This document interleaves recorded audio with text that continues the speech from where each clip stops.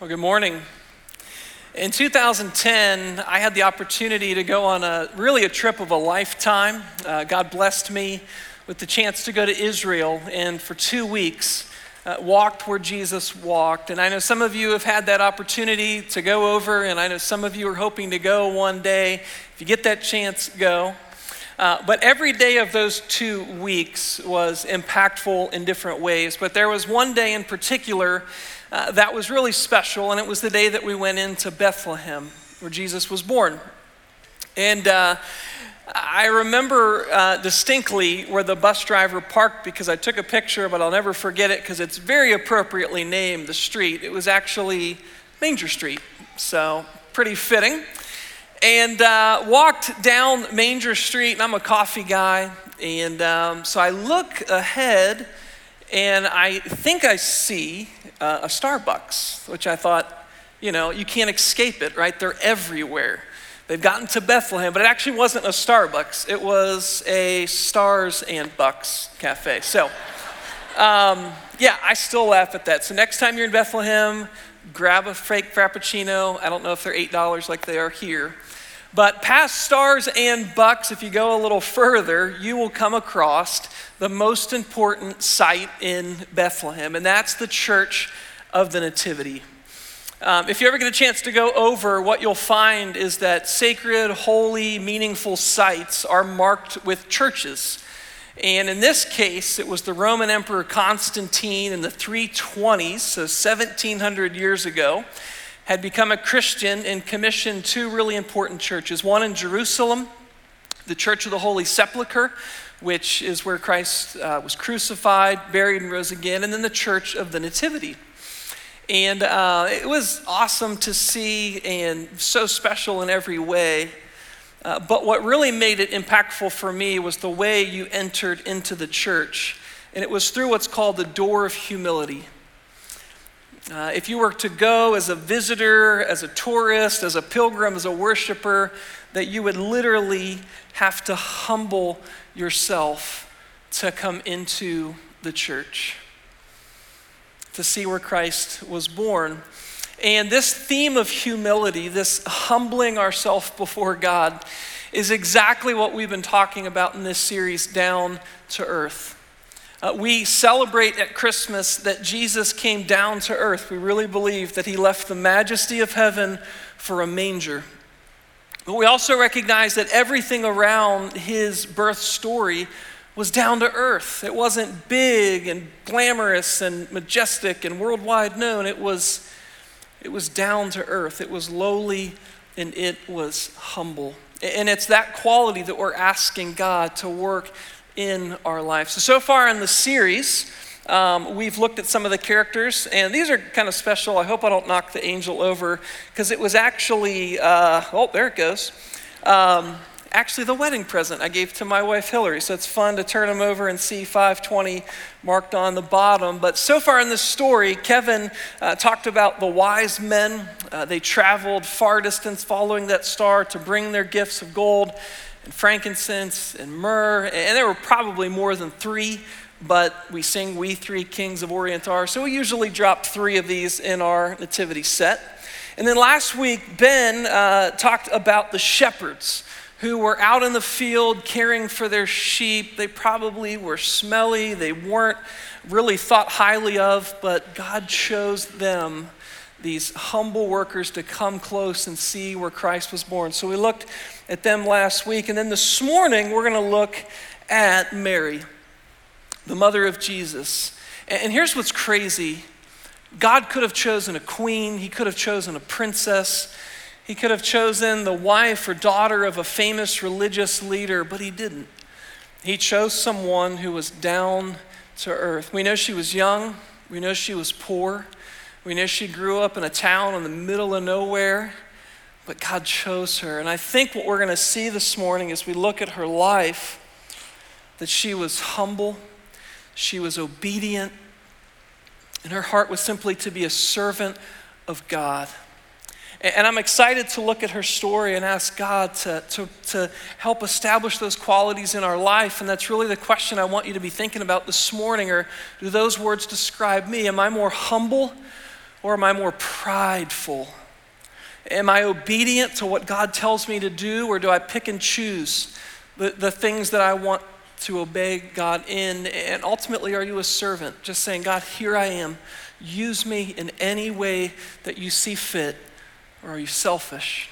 So that's what we're going to be wrestling with this morning. We're going to look at Luke chapter 1, 26 to 38. So if you have a device or a Bible, it's going to be up on the screens, but that's where we're going to be looking at this morning. So it begins in this way, verse 26.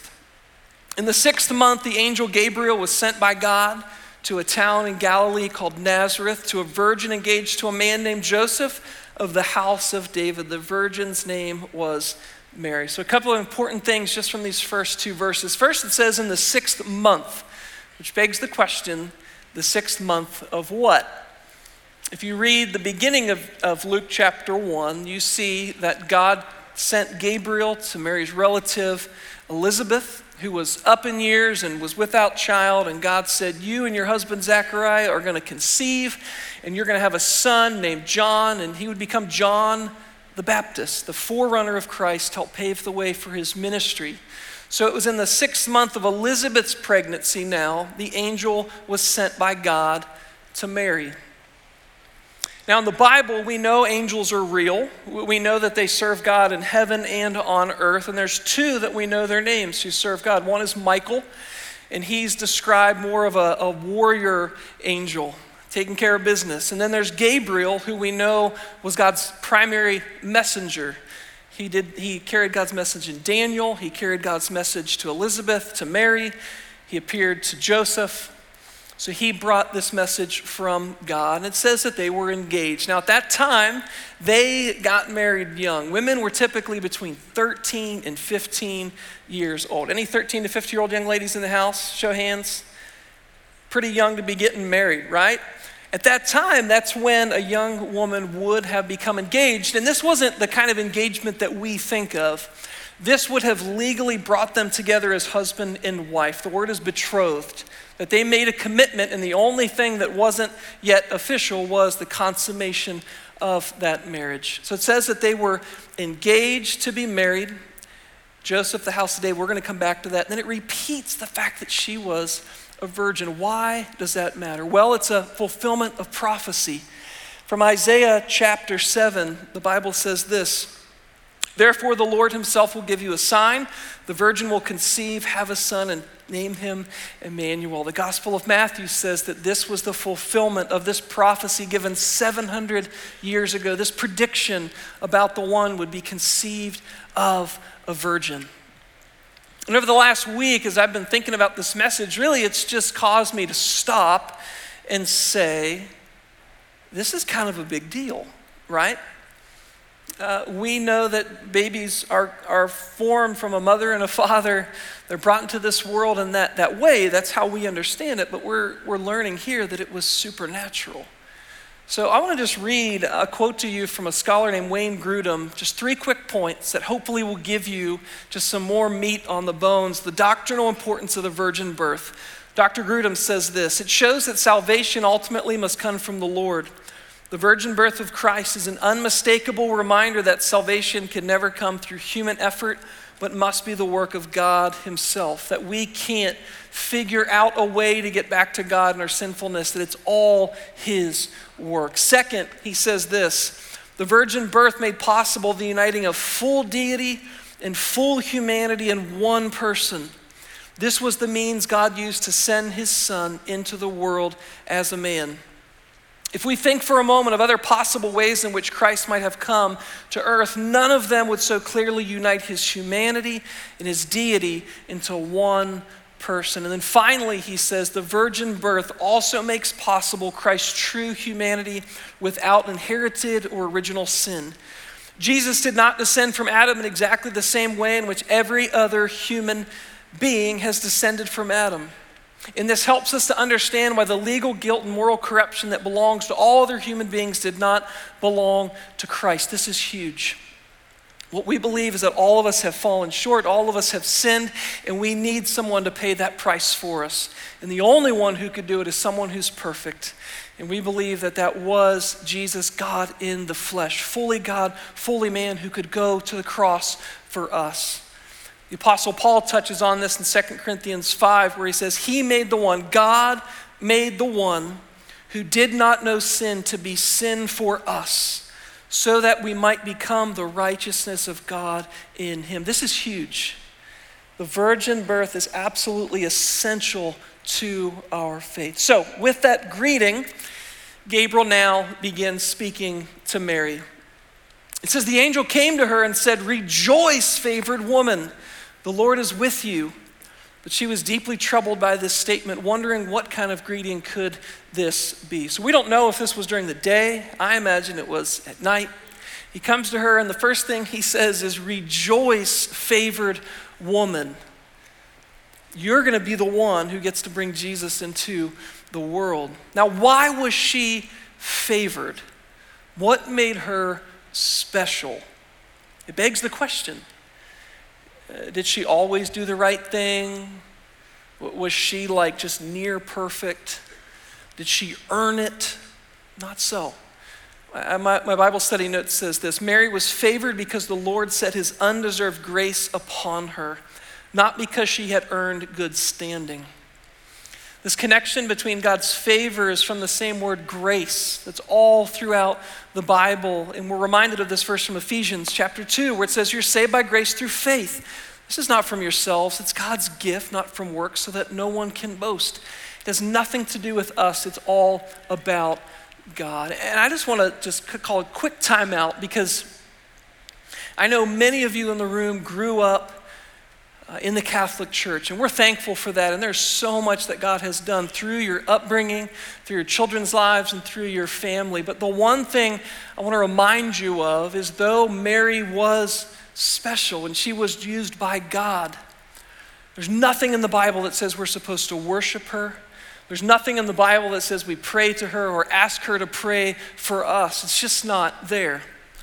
1 Timothy chapter 1 says there, chapter 2, verse 5 says, for there is one God and one mediator between God and humanity, the man Christ Jesus. There's only one. Yes, she was specially used by God, but we don't go to her, we go directly to him through Jesus. So the message then continues, and he gives some more specifics. She was deeply troubled. She was deeply troubled, and she was just wondering, how could God choose me? I'm little old Mary from Nazareth, right? She's just scratching her head, why would God choose me? Now he dives in to what he wanted to share with her. Next verse. It says, now listen, you'll conceive and give birth to a son, and you will call his name Jesus. He says, listen up. Listen up, you're going to conceive and you're going to give birth. This is going to happen. You're going to conceive and you're going to have a boy, and you're going to call his name Jesus. He will be great, will be called the Son of the Most High, and the Lord God will give him the throne of his father David. He will reign forever. He will reign over the house of Jacob forever, and his kingdom will have no end. So he came to her and he said, don't be afraid. You have found favor. You don't need to fear. I know I'm a heavenly, angelic being, and that could freak you out, but don't fear. God has favored you. You're going to conceive. You're going to get pregnant. You're going to have a son, and you're going to call his name Jesus. Jesus is the Greek version of the Hebrew name Yeshua, Joshua. The Lord is salvation. You're saying you're going to have a son. You're going to be the one to bring the Messiah into the world. And you're going to call his name Jesus because he's going to bring salvation to all people. And Jesus knew that was his mission.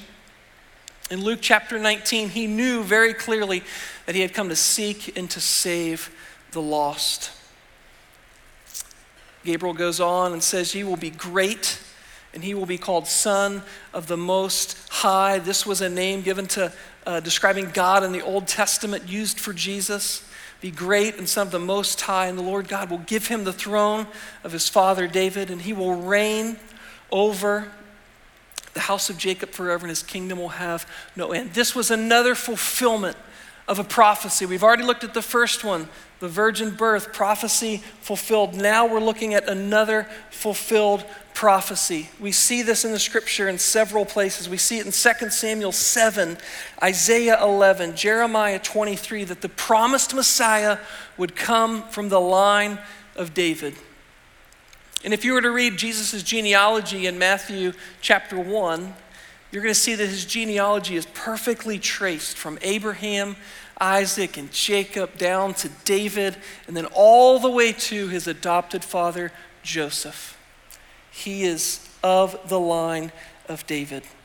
Prophecy fulfilled, God's promise kept. So he brings this message from God. It's an incredible, incredible message that God is choosing you, and you're going to be the one to bring the Messiah into the world. And you're going to name him Jesus. And she's sitting there taking it all in, and she responds with this question. And Mary asked the angel, "How can this be, since I have not been intimate with a man?" That was the question that she had to ask. She said, okay, you're saying I'm going to get pregnant. You're saying I'm going to carry the Messiah, but I have not been intimate with Joseph. I have not known him in that way. How can this be? So the angel responds and says this. The angel replied to her, "The Holy Spirit will come upon you, and the power of the Most High will overshadow you. Therefore, the Holy One to be born will be called the Son of God." This is it. This is the miracle. And it's hard for us to get our heads around, how could that be?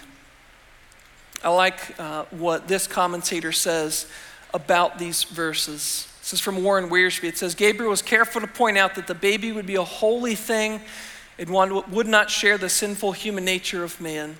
Jesus knew no sin. He did no sin. He had no sin. His body was prepared for him by the Spirit of God who overshadowed Mary. That word is applied to the presence of God in the Holy of Holies in the Jewish tabernacle and temple. Mary's womb became a holy of holies for the Son of God. Amazing that this presence of God, this power of God that we see in the tabernacle and the temple would now fall upon her in a miraculous way, and Jesus would be conceived in her. And again, she's probably just thinking, how can this be possible? He reminds her of what happened for her relative Elizabeth. He says, consider your relative Elizabeth. Even she has conceived a son in her old age, and this is the 6th month for her who was called childless. He's saying, look, a miracle has already taken place. Your relative who's up in years, who couldn't conceive, her and Zechariah are going to have a baby. That's a miracle, but nothing like this.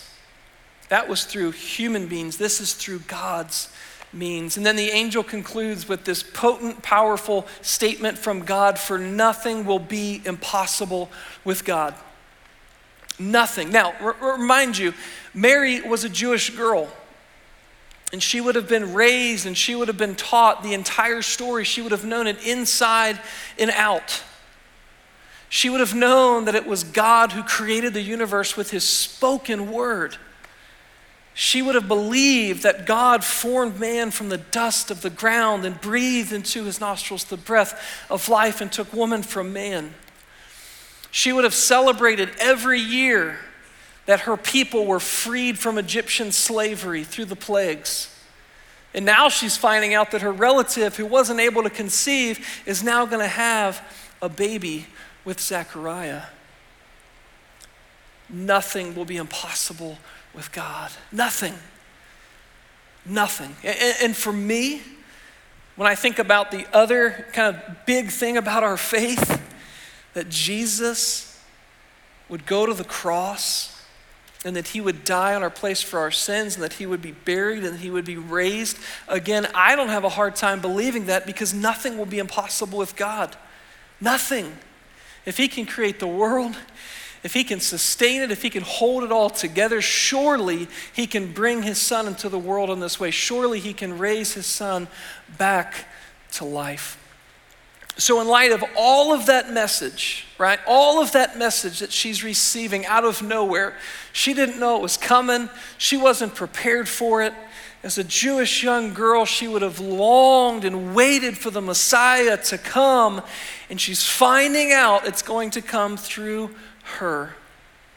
She responds in the most simple, humble way as possible. She says this, I am the Lord's slave. I'm the Lord's slave. May it be done to me according to your word. And then the angel left. I am your slave, God. However you want to use me. I am believing this message. May it be done according to your word. I love this note from my study Bible. It says Mary's response is a classic model of humble commitment. I am the Lord's slave, and willing obedience. May it be done to me according to your word. Whatever you want, God, you've got it. Whatever you need me to do in your plan of salvation, I am yours. Even though I'm going to come under great scrutiny, even though people won't believe me, even though my husband is going to question me, we know that from the Gospel of Matthew, I am the Lord's slave. I am ready to obey. So these are the words that summarize, I think, her life. She was humble. She was obedient. She was a servant of God. She was humble. Now, if that was you or me finding out that God was going to use you to bring his son into the world, I think that's going to go straight to your head. But that's not Mary. She was humble. She wasn't prideful. She was obedient. And she was a servant of God. And I think that's the question for us to wrestle with this morning. If there was a spectrum of humility and pride, where would you fall on that spectrum? Are you more humble, recognizing that it's not about you, it's about God? Or are you prideful, thinking that you've got it all figured out? Are you obedient? The things that you know of God, the things that he commands you to do you do those things? And then are you a servant? Just every day waking up, God, whatever you want me to do, are you a servant or are you selfish? That it's all about you. Now, I think because she was humble, she was obedient, she was a servant, God chose Mary to bring Jesus into the world. She was ready. She was ready to be used by God. He chose her to bring Jesus into the world. But here's what I want you to catch this morning is as special and as unique, and as much as we are so thankful for how God used Mary, you are just as special in God's plan. Just as special. He chose Mary to bring Jesus into the world. He chose us to share Jesus with the world. God chose Mary to bring Jesus down into the world, right? But he chose us as his followers to share Jesus with the world.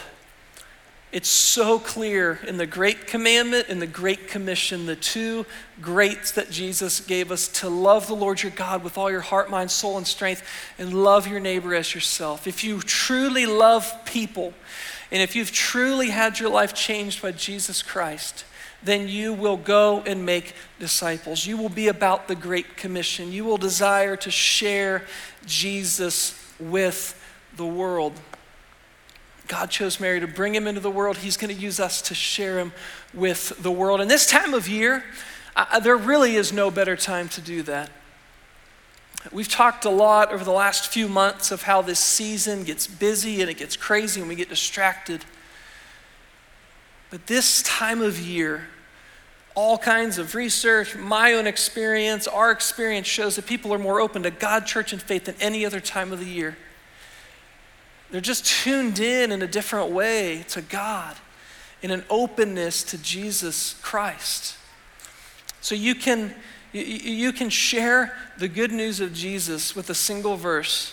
John 3:16, if you know that verse, you've got it all. For God so loved the world that he gave his one and only Son, that whoever believes in him will not perish but have eternal life. If you know one verse, you can do this. You can share Jesus with the world. You can share your own story of where you were and what God has done in your life. And certainly you can invite people to come to the Ridge.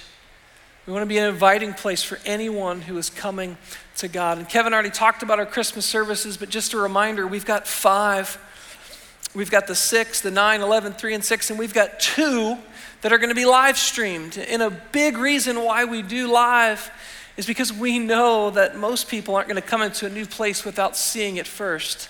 So we're going to stream 2 of them at the 11 on Sunday and the 3 on Tuesday to share those invitations, to take an invite card and to put it into someone's hand. I was talking to a new friend, his name's Josh, him and his wife Kayla, and I just asked him, I said, how did you find your way to the Ridge? You know, how did you know we were here? How did you get plugged in? He's like, well, I was getting my hair cut, and the lady cutting my hair said, hey, do you need any recommendations for restaurants or for parks or church? And he's like, it wasn't weird. I was like, sure, I'll take a recommendation. She said, Chestnut Ridge, you gotta come. And he came. It works. The simple power of an invitation God uses in a great way. I want to close with sharing some words from a song that I think most of us know. And a lot like the Christmas story, right? It becomes so familiar that it can lose its power. But it's the song, Mary, Did You Know? Show of hands, that gets you every time. It's just so good, right? Mary, did you know? And I'm going to read just 2 stanzas. And as you hear these words, what I want to remind you of is this, that this song isn't really about Mary. This song is about Jesus. So as you hear these words, give him praise for coming down to earth. It says, Mary, did you know that your baby boy would one day walk on water? Mary, did you know that your baby boy would save our sons and daughters? Mary, did you know that your baby boy has come to make you new? And I love this line. The child that you've delivered will soon deliver you. In the Gospel of John, one of the last scenes we see between Jesus and Mary is Mary looking to Jesus on the cross. This child that she delivered was delivering her. It goes on, Mary, did you know that your baby boy would give sight to the blind man? Mary, did you know that your baby boy would calm the storm with his hand? Mary, did you know that your baby boy has walked where angels trod? And when you kiss your little baby, you kiss the face of God. Pray with me this morning if you would. God, we come to you in Jesus' name, and we are so thankful that you sent your Son down to earth to die in our place and for our sins. And this morning we are grateful. God, we are grateful for Mary's example, but we know it wasn't a perfect example of obedience and humility and service to you. There was only one person who did it right. There was only one person, God, who we look to as our example, and that is your Son Jesus, who was fully humble, fully obedient, fully a servant to go to the cross in our place and for our sins. So God, we are so thankful. In this time of year, God, as people are turning their attention to you, would you give us boldness and courage to share the good news? As you used Mary to bring Jesus into the world, you've chosen us to bring Jesus to the world. May we not miss the opportunity to obey you in this season. In Jesus' name, amen.